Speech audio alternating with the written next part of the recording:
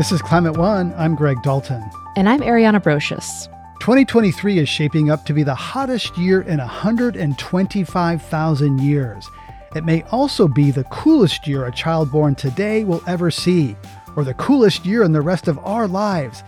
It's hard to get my head around that. It's hard to hear it. It sounds scary and not something I really want to think about. The climate crisis is playing out differently across the globe, but regardless of where you live, you're likely feeling its impacts, big and small. And it's hard to even go a day without seeing something in the news related to the climate crisis. The recent fires in Hawaii, which were super destructive and very scary. And then the good news that we saw out of Montana, where youth were successful in their case against the state for not considering climate impacts. So there's a lot to deal with right now. It's quite an emotional roller coaster. Australian climate scientist Joelle Gergis served as a lead author of the Intergovernmental Panel on Climate Change's sixth assessment report, which itemizes in great detail the state of the climate. I think many of us as research scientists, we understand the conditions that our own region is experiencing. But when you actually stop to piece it all together to get a global perspective, that's when I think for me, something really clicked and I realised that things are actually a lot worse than the average person realises. It can be hard to carry that understanding of the data, and scientists are generally expected to be rational and not bring their feelings into their work, which is also hard. That's drilled into them in their training and their reward systems. Still, scientists and others also struggle to process their own feelings about the world we're entering now. But I really feel that it is possible to be rational and objective and professional, but still be a human being and say, okay, well, this is the state of the climate crisis that we're facing right now. And I do feel feelings of grief and anger and frustration around that. And it's not just scientists, obviously. For many people of my generation and younger, worries about the climate crisis have centered around the question of whether or not to conceive children. This is a complicated and deeply personal issue, not unique to our generation perhaps, but challenging all the same. You worry that your child will have an impact on the planet, but you also worry about the planet's impact on your child. That's a lot to consider. In the quickening Creation and Community at the Ends of the Earth, science writer Elizabeth Rush documents her journey to Antarctica's Doomsday Glacier as she contemplates what it would mean for her to have a child at this time of radical planetary change. This journey was unusual. Rush learned she had an opportunity to join a research vessel named the Palmer, where she would be traveling with dozens of strangers to one of the most isolated parts of the world for a couple months. To be perfectly honest, I don't think I understood the true circumstances that I would be in when the opportunity came up.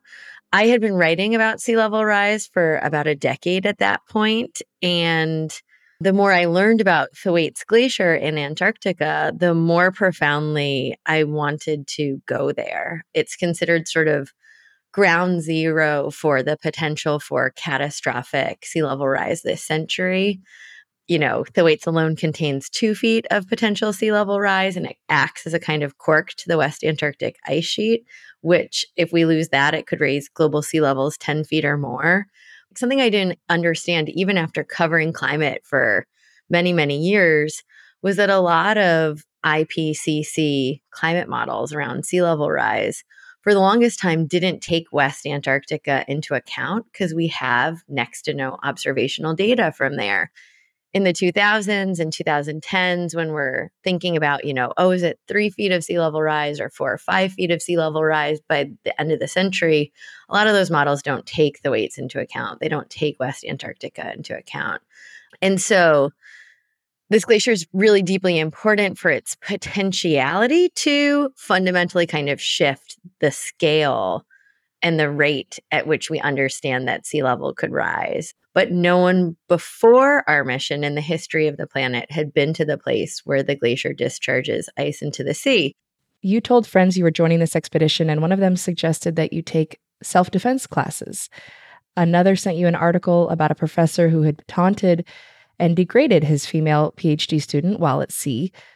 Give us a sense of what it felt like to be a woman aboard this ship and the dynamics that played out in that way. Well, I think in order to give you kind of a sense of what it felt like to be on this boat, I think I need to talk about how exceptional it is that women are working in Antarctica, in and around Antarctica. Something that I didn't understand until I started to learn more about Antarctica was that the first human being to see Antarctica saw this continent in 1820. We think it was a seal hunter named Nathaniel Palmer, and he was there, looking for oil in the form of seal blubber.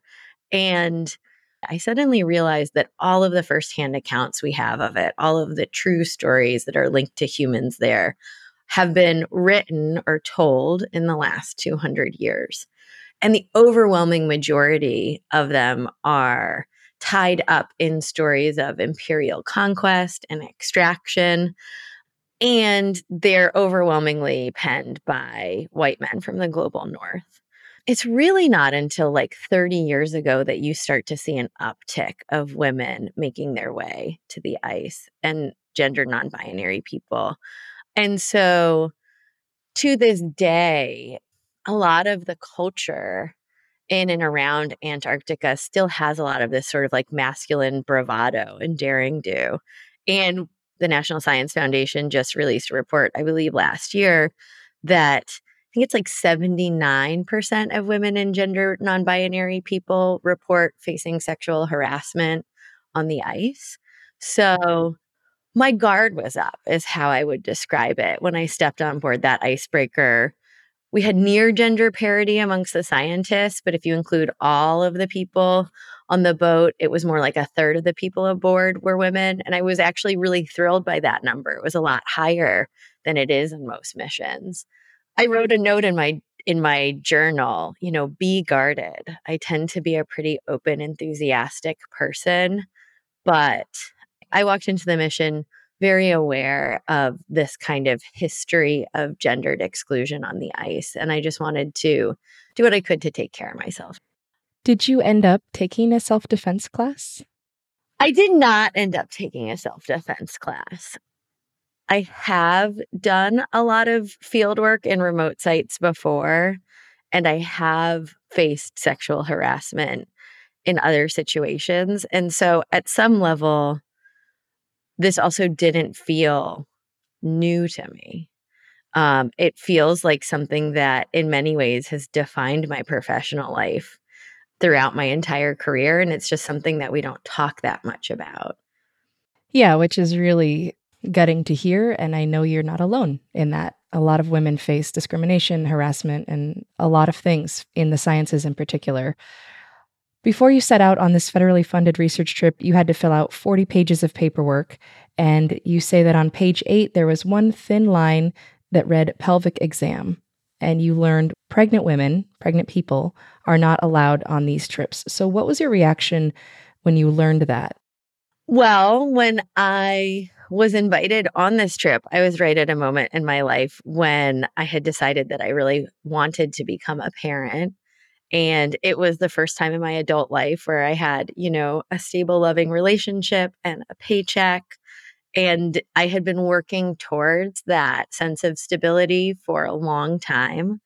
So at a personal level, my heart sunk a little bit. I was like, I got invited on this mission fully 8 or 9 months before we embarked. So choosing to be a part of it meant putting off trying for basically a full year. I was at the time 35. And, that number is bandied about as a threshold after which your fertility can start to drop.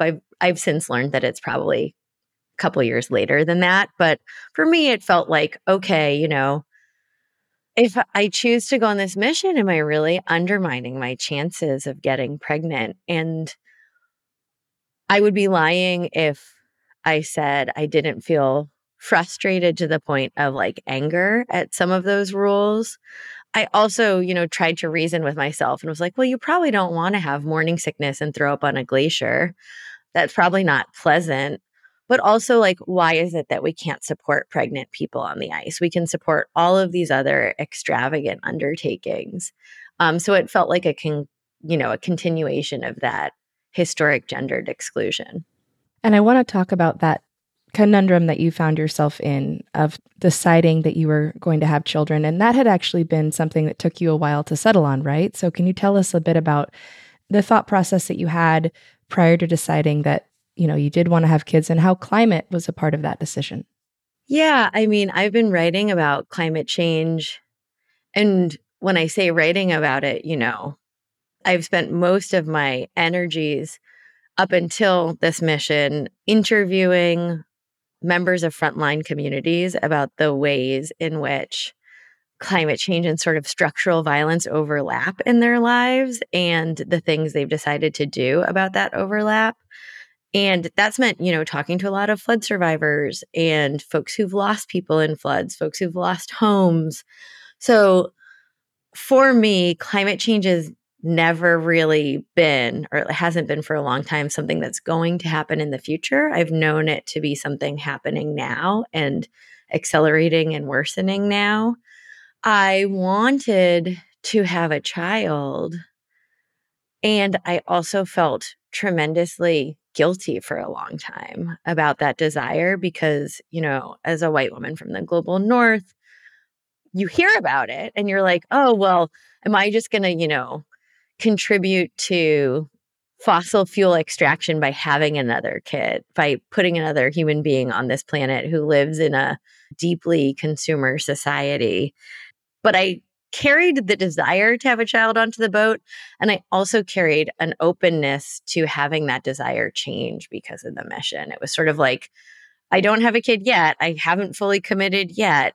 What do I need to think through even more fully to understand, if and whether I can commit to having a kid? And so the mission became kind of like an opportunity or a stage to continue thinking about child rearing on a changing planet.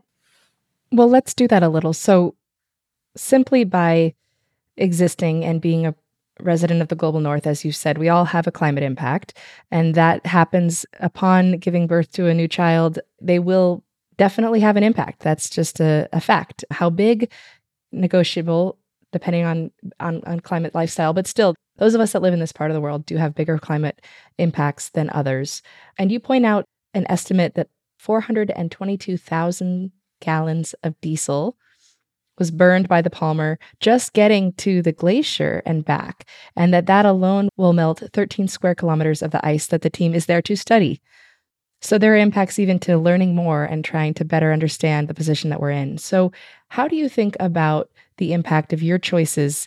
It's a great question. And it definitely makes me think about a really specific piece of information that I encountered a couple years ago. In particular, I came across it in a really fabulous essay by Mian Christ called "Is It Still Okay to Have a Child?" And she writes about how this thing that we call like carbon footprint, the carbon footprint and carbon footprint calculators was really popularized by British Petroleum in 2005. They invested hundreds of millions of dollars in, like a multivalent ad campaign across the United States on television, on bus stops and newspapers. And these ads were really simple. They said, what is a carbon footprint? Everybody has one. Go to our website to figure out what yours is. And, they're so ubiquitous today. We all know what carbon footprint calculators are, and we think in carbon footprint calculus. How much CO2 can I keep in the ground by becoming a vegan? How much CO2 can I keep in the ground by getting an electric car? All of this logic, this rhetoric around calculating your personal impact on the planet is really a smart and devastating tactic by the fossil fuel industry to blame shift onto individuals and to say, it's you through your individual consumptive actions that are making this problem. You're making it worse. And the best way that you can combat it is to shift those individual actions. And increasingly, we see children, offspring in these carbon footprint calculators. And, the number that's often bandied about is that if you have one less child, you'll keep 60 tons of CO2 sequestered in the ground. Not only do I have a problem with the fossil fuel industry, impacting my decisions around reproduction, I also have a problem with just the comparison that buying a Chevy Bolt or a Jetta is somehow equivalent to or the same kind of decision as choosing to have a kid or not. I think there's a really fundamental categorical error there. And something that you never see in these calculators is the idea that collective action can keep CO2 in the ground, right? So this really amazing activist, Blythe Pepino, would say to me, it's never in those calculators. The fact that if you got together with a dozen people and you shut down a small coal-fired power plant for a single day, you'd also keep 60 tons of CO2 in the ground. So I feel like as I encountered that information, most of the guilt, if not all of the guilt, I felt around simply wanting to have a child went away and was pretty immediately transformed into a kind of rage at the time and energy I had lost feeling that way, and rage that other young people also are, caught in this quagmire that is being constructed so that these corporate entities can continue to extract at really high rates without being held accountable for that. And the last thing I want to say is also, when you say 60 tons of CO2 is going to be the amount of CO2 that your offspring pump into the atmosphere, that assumes a world in which our present day fossil fuel dependency continues. And I know so many people who are actively fighting for a world that doesn't look like that. And so it really assumes a continuation of a world order that we know we are actively, so many people are trying to move away from. You're listening to a Climate One conversation about navigating science and feelings around climate. Coming up, the power of birth stories. Everyone has come here through the generous gift of someone else's body. And I think that's something that's really important to talk about, like deep interconnection, not just amongst human beings, but also ecosystems and a kind of planetary web of life that includes ice and rock and ocean as actors. So I think talking about birth in this kind of universal way has that power. That's up next.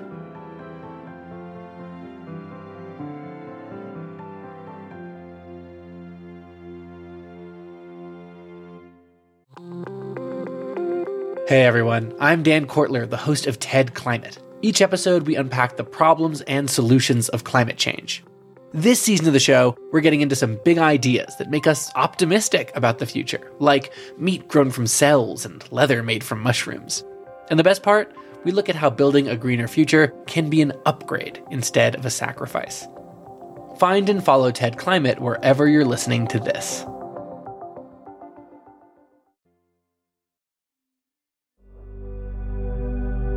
Let's get back to my conversation with Elizabeth Rush, author of The Quickening: Creation and Community at the Ends of the Earth. She takes us to one particular morning aboard the ship Palmer. I remember waking up and going up to the bridge and being like, wow, it's so beautiful and there's so many icebergs everywhere. And I took all these photos and I was just like, what a gorgeous day. It had been so gray and so overcast, and this felt just really different. I went downstairs, I did some interviews, I did some transcription, and after lunch, the chief scientist is in the lab and he's like compulsively clicking back and forth between two satellite images of our work area, which is about 15 miles wide and I don't know, like 15 miles deep, more or less. Maybe it's like 30 miles deep because we had ocean and ice shelf. And in the first image, the Waits Glacier, the ice shelf of the Waits Glacier is like this solid whole thing. And in the second image, it looks like someone took a hammer to a windshield and like broke it up into 200 pieces. And it turns out, those icebergs that I saw that morning had all been part of the ice shelf the day before. And there had been this massive collapse and breakout where a huge chunk, like 15 miles wide, 15 miles deep of the glacier, literally just kind of like exploded or fractured overnight. It's such a violent, gigantic change. I was there, and at some level, I like didn't notice it happening. I didn't hear anything. I just thought like, wow, that looks really pretty. And so, this is a chunk of the weights bigger than the city where I live, falling apart right in front of me. It's such a dramatic change, and it's so perilous for our ship. Like, ships want to avoid icebergs at all costs, that we flee that part of the Amundsen Sea after that event. So it's like 2 days later, and then I see a much smaller scale calving event where the front of the glacier really kind of like turns to cottage cheese and crumbles into the water. Some huge chunks of ice fall off. And they're so big that, they cause like a 10-foot wave of water to like rise up out of the ocean in front of them that starts traveling towards us. I'm on the main ship, but we have a couple scientists out in the bay at that moment on a Zodiac, hunting for Weddell seals. They have to flee to the nearest patch of open water. Like, it's a very accelerated moment of change, and it's really dramatic. And in comparison to the collapse that we had been witness to 3 days ago or 2 days prior, it's like a tiny blip. It's like a tiny dust mote of change compared to what was actually happening on the day that we had to flee the test site. And so I feel like sometimes climate change is like that. It's like sometimes it's such a large shift that it's really hard to hold on to or see it. But you can sometimes find something that somehow is changing on a human scale that we can see. And it's evidence of these larger shifts. And somehow the little thing is more dramatic or more perceptible, which is both funny and terrifying to me. So, how do you connect watching this glacier collapse before your eyes with all these memories and interviews you've done with flood victims on the coast? I feel like something that flood victims are really good at is living with tremendous uncertainty. Like, a lot of areas that flood once flood multiple times. And there's a little bit of a sense of you never know when the next flood is going to come. How are you going to prepare?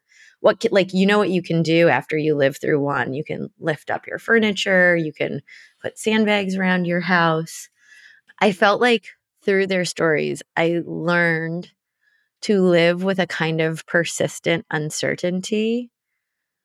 But watching the scale of the collapse of the weights happen where I couldn't even see it, it felt like the level of uncertainty that I had grown accustomed to and felt kind of safe or familiar with was like the wrong scale of uncertainty, that I had like missed it by a factor of 3 or something like that. So in that sense, it was incredibly humbling. Yeah. So the book has a huge cast of characters, but you say the Thwaites Glacier is the biggest, most important character. How so? I mean, I just want to acknowledge that like we're all on this boat because we have, each person in their own way has been drawn towards the Thwaites. And I was really interested in thinking about not just that human beings are having an impact on Antarctica, but that Antarctica impacts us, right? And I wanted to kind of reverse the sense of agency there, because Antarctica is almost always like a backdrop. It's almost always like a place to be conquered. And I remember asking the chief scientist on board, I was like, do you think Antarctica shapes us? And I thought he was kind of like dismiss this question as humanistic sorcery. And he thought about it for a second and he was like, well, yes, of course. The tremendous stability of Antarctica's glaciers throughout the later Holocene, like the last 6,000 years, really gives rise to human civilization as we know it. If you look outside of the last 6,000 years of planetary history, sea levels rise roughly, like they rise 3 feet a century all the time. And right now, like 3 feet a century, we are having such a hard time dealing with that. We're having a hard time adapting our coastal cities at a rate of change that's pretty common outside of the last 6,000 years. He said, the fact that these glaciers held still for so long allowed us to build along the coast in the way that we have and have these kind of international or deeply connected human societies. And I thought that was really interesting. So when I say Thwaites is like the most important actor in this play, I'm trying to tease out some of that acknowledgement that even though Antarctica is at the bottom of the planet, it shapes us just as much as we shape it. The narrative in your book about your journey to Thwaites Glacier is interspersed with the crew's birth stories. What do you think is powerful about that story, the birth story of someone? Everyone has come here through the generous gift of someone else's body, to make a home inside someone else's body for 9 months. You understand that no human being is ever alone or singular when you understand that that is where we all begin. And I think that's something that's really important in this book is to really in subtle ways talk about like deep interconnection, not just amongst human beings, but also kind of ecosystems and a kind of planetary web of life that when I say that, includes ice and rock and ocean as actors. So I think talking about birth in this kind of universal way has that power. I also think birth stories in general are really interesting, fascinating, full of like rich, unexpected details. And I, for one, was, at least 25 before I heard my first birth story. And I remember reading it. It was a dear friend who shared with me, the 7 pages she had written after giving birth to her son. And I was shocked. I was just like, oh my God, I had no idea that labor was anything like that. And so it also feels like, a really interesting sort of taboo that this is something that everybody at some level has access to, experiences, knows about, and we don't ever talk about it. Yeah, there is sort of a taboo. I mean, you mostly just hear baby and mom are doing great. We've talked with other people who have debated whether or not to have children in the climate crisis. And some of it, as you've already talked about, is tied to feelings of guilt and privilege and worrying about one person's impact. But some of it is about the world that the kid will grow up in and the already worsening situations on so many fronts, more severe weather, storms, environmental degradation, ecosystem collapse, those types of things. And as a mother myself, I feel like there's a point of almost having to do kind of cognitive dissonance of like knowing that's there and also choosing to make the decisions you do. And I'm wondering if that is how it is for you or how you evaluate sort of the ongoing risks that might present themselves to your kid and how you think about it. That's a great question. And I feel like it's exactly sort of like, yes, you worry that your child will have an impact on the planet, but you also worry about the planet's impact on your child. And I very recently thought to myself, oh, it's going to be worse in my son's lifetime than what I reckoned, as I was choosing to bring him into the world. And I think that feels very familiar in almost any aspect of climate change. It's like we think it's going to do X, and then we find out that that thing is happening faster than we imagined a couple years ago or a couple of decades ago. So I think I want to acknowledge that that is a scary feeling. And I'm not sure if it makes me think, oh, did I miscalculate? Like I did. I think I did miscalculate. And at the same time, I have committed. I have this child here. It makes me all the more aware that what we do in the next 15 years plays a really significant role in shaping like the tone and timbre of that future planet that they're going to live in. And so it's made me feel and act with more urgency than I had even a couple years ago. But I think it is true that there is at some level a feeling of incredible cognitive dissonance that, I feel like I see all of these future threats and they're present threats. And at the same time, one of my tasks as a mother is to teach this child to fall in love with the world because he can't fight for it if he doesn't love it first. Yeah. Yeah. So as we wrap up here, you witnessed what's known as the Doomsday Glacier, Thwaites Glacier, falling apart, as we've discussed, literally in front of you. Even so, you have a hopeful disposition. So how do you think about the future now, having come back from this trip, having had a child? What's your outlook? I feel like in the US, over the last, let's say over the past couple centuries, it's like we lost the thread of the larger story that we live inside of, that we are completely dependent upon fresh water and the unfurling of seeds into plants and all manner of animal energy, and that human beings and nature are not at all separate from one another. Humans are, de facto part of nature.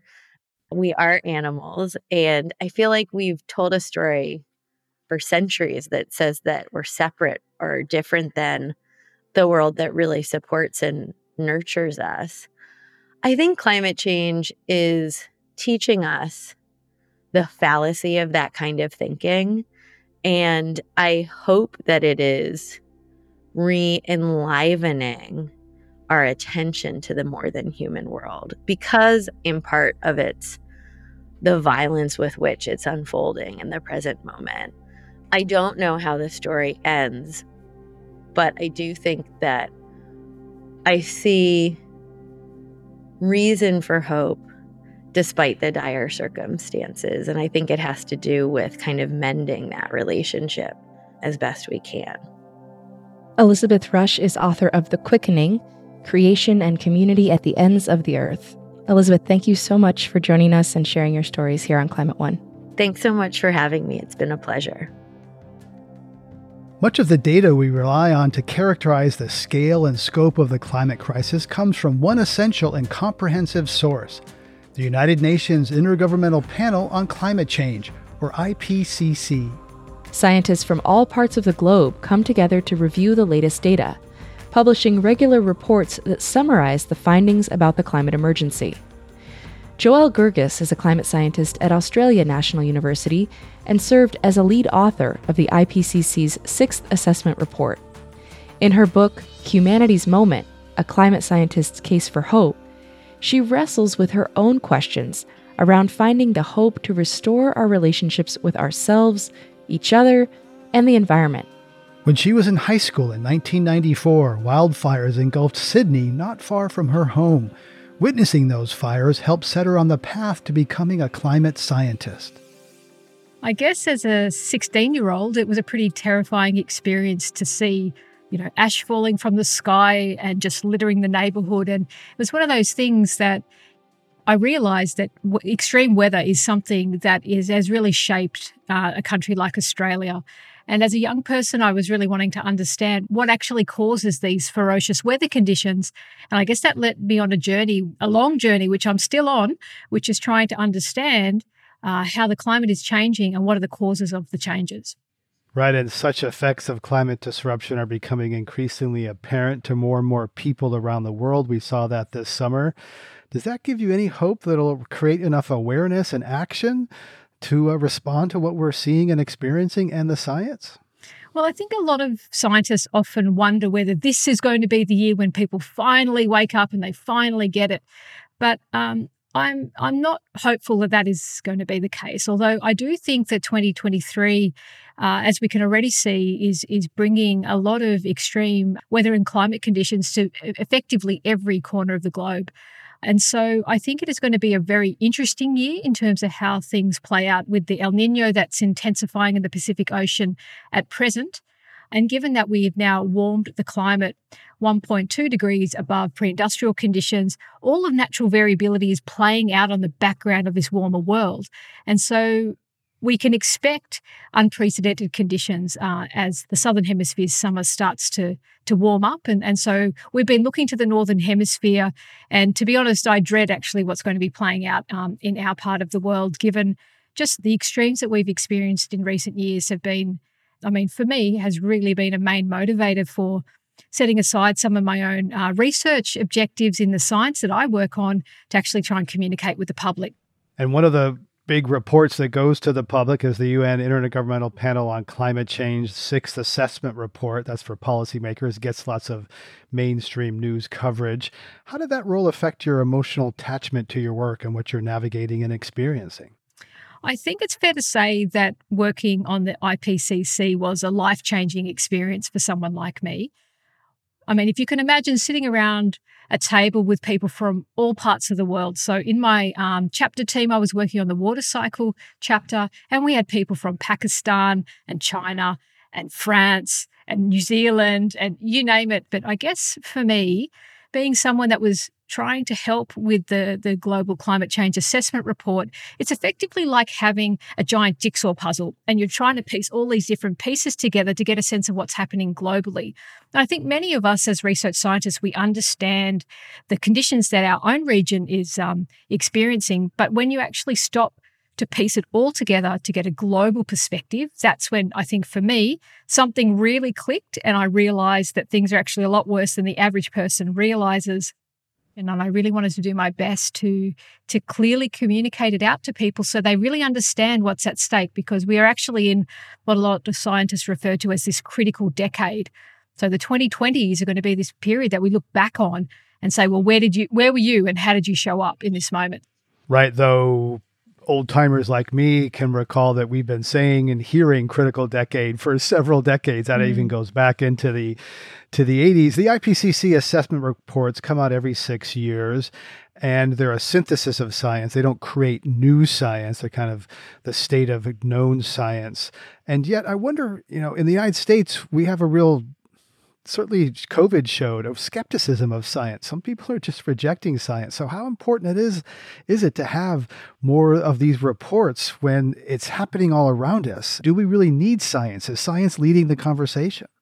Look, I think personally, I feel like we would be flying blind without science navigating us through these very complex times. And I think it's sort of like saying, well, if you had a medical condition, it doesn't really matter if you go and see a specialist about a particular aggressive cancer or whatever other complex condition you might have. I think that is an insidious trend that is starting to really contaminate public debate. And as a scientist, I find it very alarming, because it is one of these things where when you are actually a part of the process that develops information and evidence in terms of our scientific research, you can see how difficult it is. It's a very rigorous process and it goes through various rounds of peer review, and it's not just someone with an opinion. We aren't just people with an opinion here. This is something that is based on effectively the entire body of work from thousands and thousands of scientists. So I think people don't really appreciate just how much goes into every single line of an IPCC report. It's a grueling process, and it is poured over by literally hundreds of people. So I think that's what makes it a particularly powerful report. Coming up, finding our own power to create change. Our politicians are responding to us as voters, and companies are responding to us as consumers. So we actually have enormous power, political power and consumer power, to provide or remove the social license for the continued exploitation of our planet. That's up next when Climate One continues.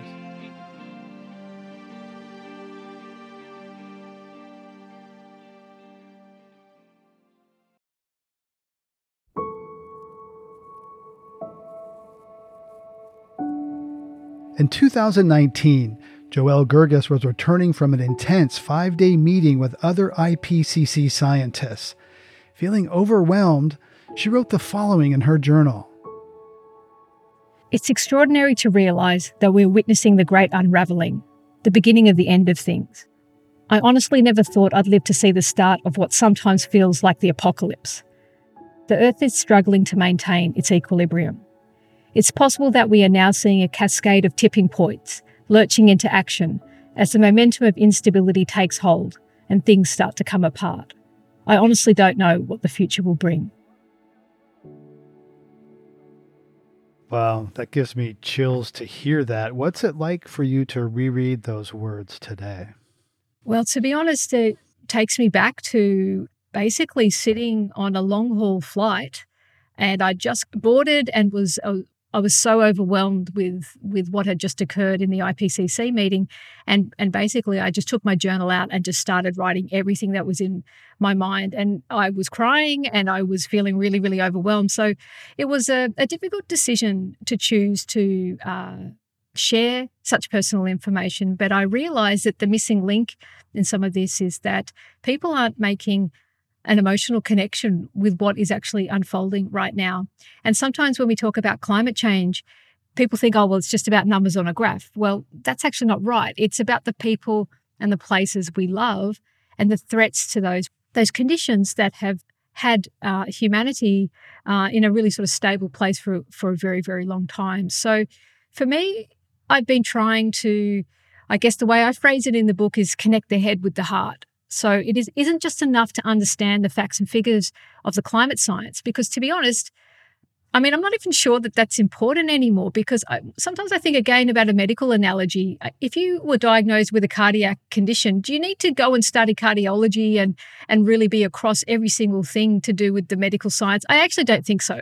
We have to trust our experts who've devoted their life's work to this. And I think a similar thing applies with climate science. We do need to know the basics and we do need to understand particularly what's at stake. But I think it's important to say we don't all have to be scientists. In fact, we don't need more scientists right now. We actually need the rest of the community engaging in this, whether it's people from the social sciences, the general public, you name it, we need it right now.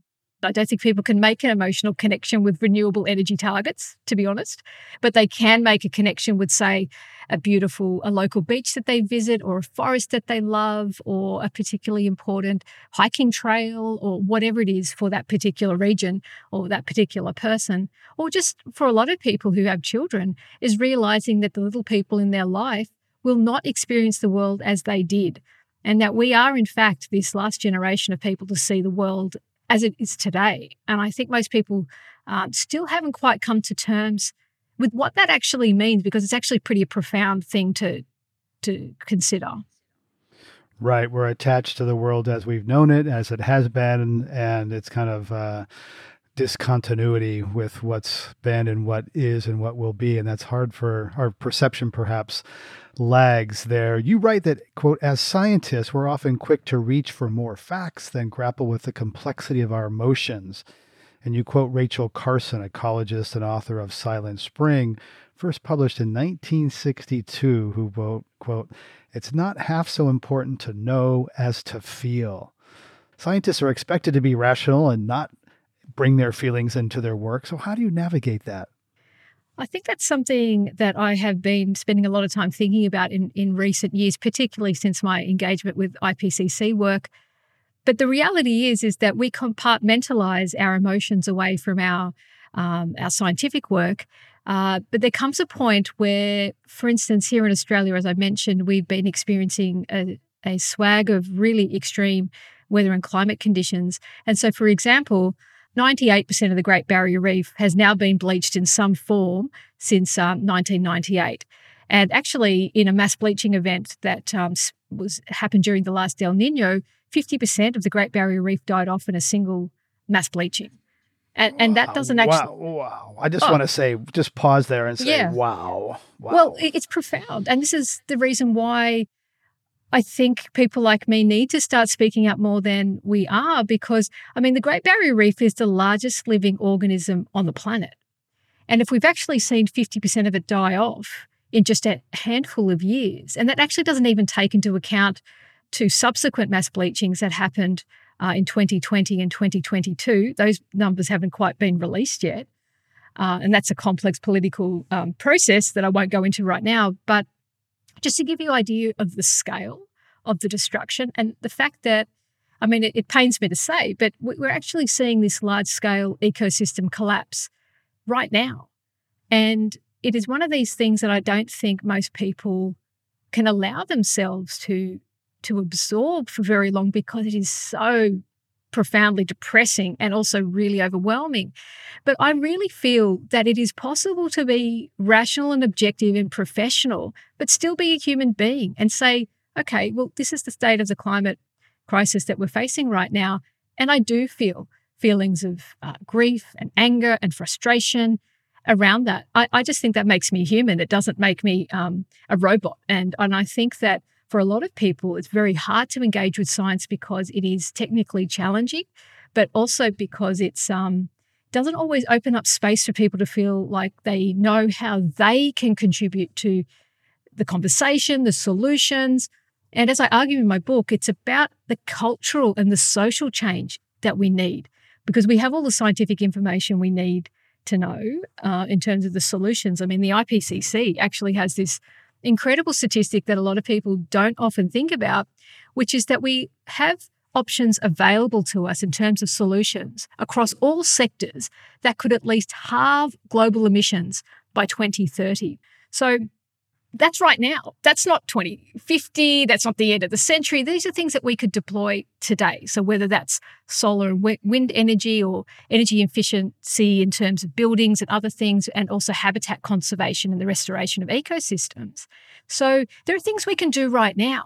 And so to me, the actual grief comes about from that, this disconnect between what we know the scientific reality to be and this real gap between the policy response. And remember that our politicians are responding to us as voters and companies are responding to us as consumers. So we actually have enormous power, political power and consumer power, to provide or remove the social license for the continued exploitation of our planet.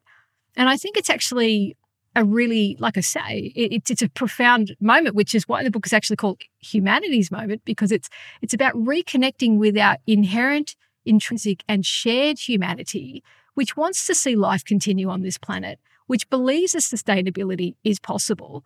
And it is something that is entirely within our capability as human beings. But it's whether or not we choose to step up to this moment. And I think this is really this is the dilemma. This is the ethical and moral dilemma we face right now, every single one of us alive right now on the planet. Right, and there's so much public and cultural and political opposition to the solutions being deployed at scale now, whether it's offshore wind, don't want to see it in my view, or don't want solar in some beautiful landscape, or don't want more dense housing in my neighborhood. You know, we're our own obstacles in many ways to the solutions that we know can do this, and yet we don't want them kind of in our area here or there. You write that current policies in place today will lead to about 2 to 3.5 degrees Celsius of warming from pre-industrial era by the end of the century, with the best estimate around 2.5 degrees Celsius of post-industrial warming. Countries implement their long-term net zero emission targets, which is a big if. 2 degrees Celsius is considered most likely for post-industrial temperature increase. A decade ago, those scenarios would have been much darker, much higher boiling. Should we be talking more about the progress we've made? You know, are we a bunch of whiners? That's a good question. Well, firstly, I do think it's important to talk about some of the progress we made, but it needs to be genuine progress. So here in Australia, we're a nation that has a very long history of the exploitation of fossil fuels. We're one of the largest exporters of coal and liquefied natural gas. And so we're very wedded to our export revenue that comes about from the exploitation of these industries. So we had a change in our federal government in 2022, and we have a more progressive administration now that have actually legislated a climate policy. So our target is now 43% reductions by 2030 with net zero thereafter. So it is it's certainly a step forward. But in the same breath, we are also continuing to approve the expansion of really large oil fields and gas fields in the northern part of our country. So that effectively will offset any of the perceived progress that we've made in these areas. So we still, a nation like Australia, are not really prepared to step away from fossil fuels despite the rhetoric that's there. We've actually had several coal and gas projects approved even under this new administration. So there's still a bit of hypocrisy going on in this space. And there's also some, I guess, disturbing carbon credit accounting schemes that are being put forward as well in terms of trying to offset the emissions from these polluting fossil fuels. And so it's we're not quite out of the woods is what I would say. Yeah, we're far from that. And also, I should say that the International Energy Agency has said we don't need new fossil fuel extraction. We've got enough fossil fuels already. So those new projects approved are in contradiction to the world's foremost energy authority, who says we don't need new deposits and discovery, right? Oh, absolutely. And not only that, I mean, the IPCC also says that we basically have to leave the vast majority of fossil fuels in the ground if we're trying to not blow our carbon budget. So it's one of these things that I think we're heading in the right direction, but it's not nearly fast enough. And I think that this is what is a cause of great concern to the scientific community. And as we've already seen in 2023, we're starting to see some pretty alarming trends play out. It's consistent with the science, so it's to be expected.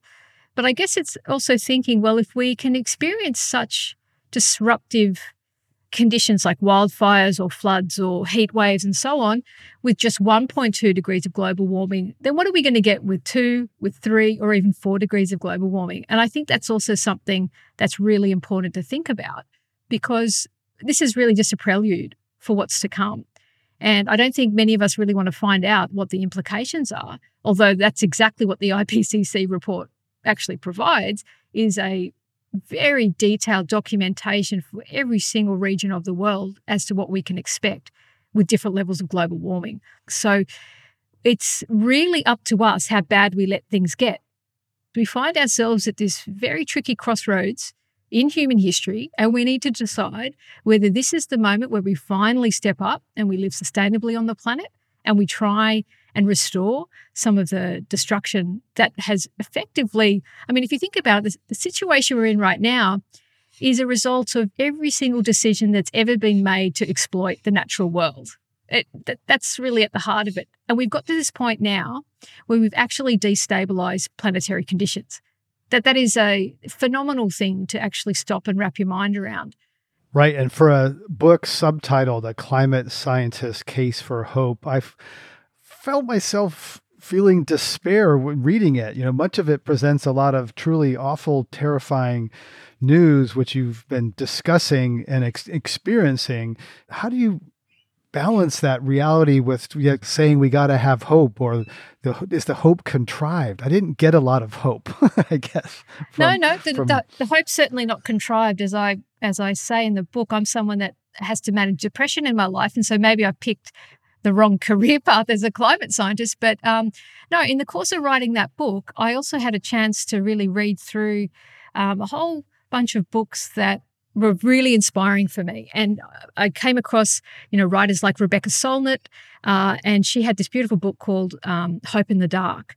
And effectively, her work really got me in touch with the fact that human history is full of these really important struggles for social justice. So whether it be for gender equality or civil rights or whatever it might be, that is the story of human history. Whenever we are progressing as a society, there's always going to be this sort of tension between moving forward and moving away from the status quo and moving into a more progressive frame of mind. And so that's actually the story of human history, right? So right now we are facing, as I mentioned, the destabilization of the planetary conditions that have allowed humans to thrive on Earth. And we need to unleash the greatest social movement that we've ever seen. And if you stop and you look, and I actually detail this in my book, there's evidence of this all over the world. I mean, a really classic example is the student strikers that Greta Thunberg really mobilized in terms of the younger generation, but it's happening all over the world. And we do need to tell better stories about that, but it's not happening fast enough. And so for me, that's really, as a scientist, that's where science ends and that's where the social movement begins. And I think it's really about thinking about how people can engage in this topic, which is really, as I said, it isn't just about intellectually understanding the facts and figures. It's also about understanding are we going to take a stand and really fight for the things that we love? And until we make that emotional connection, then things won't change, because we really do fight for the things we care about, right?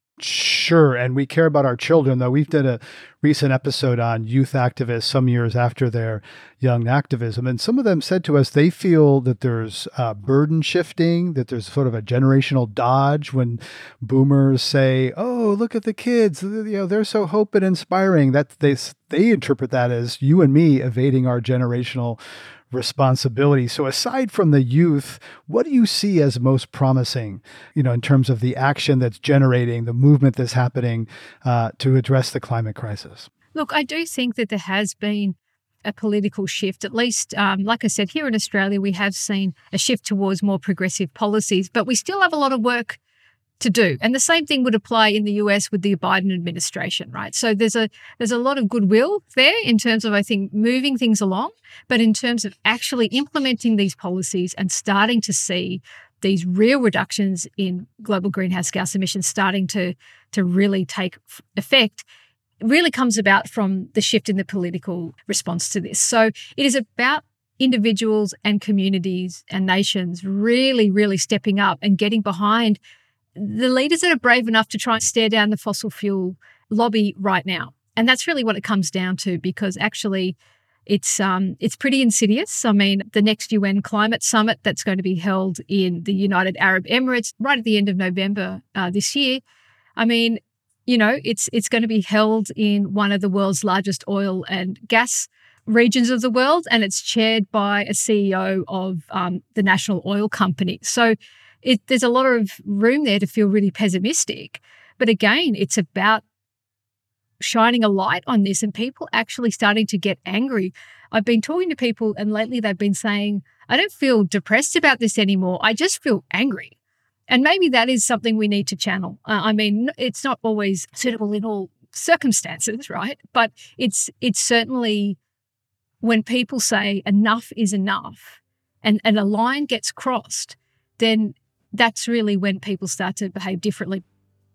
Joelle Gergis is climate scientist at Australian National University and author of Humanity's Moment, A Climate Scientist's Case for Hope. Joelle, thank you so much for sharing your insights on Climate One today. My pleasure. Thank you for having me. On this Climate One, we've been talking about the challenges of navigating feelings and science on a disrupted planet. Climate One's empowering conversations connect all aspects of the climate emergency. Talking about climate can be difficult and something we don't want to do, as you heard today. And it's critical to address the transitions we need to make in all parts of society. Please help us get people talking more about climate by giving us a rating or review. You can do it right now on your device. It helps people find the show. You can also help by sending a link to this episode to a friend. On our new website, you can create and share playlists focused on topics including food, equity and justice, water, agriculture, just about anything. By sharing, you can help people have their own deeper climate conversations. Greg Dalton is our host and executive producer. Brad Marshland is our senior producer. Managing director is Jenny Park. Austin Colon is producer and editor. Megan Basilia is production manager and co-produced this episode. Wensi Sheda is our development manager. Ben Testani is our communications manager. Our theme music was composed by George Young. Gloria Duffy is CEO of the Commonwealth Club of California, the nonprofit and nonpartisan forum where our program originates. I'm Ariana Brocious.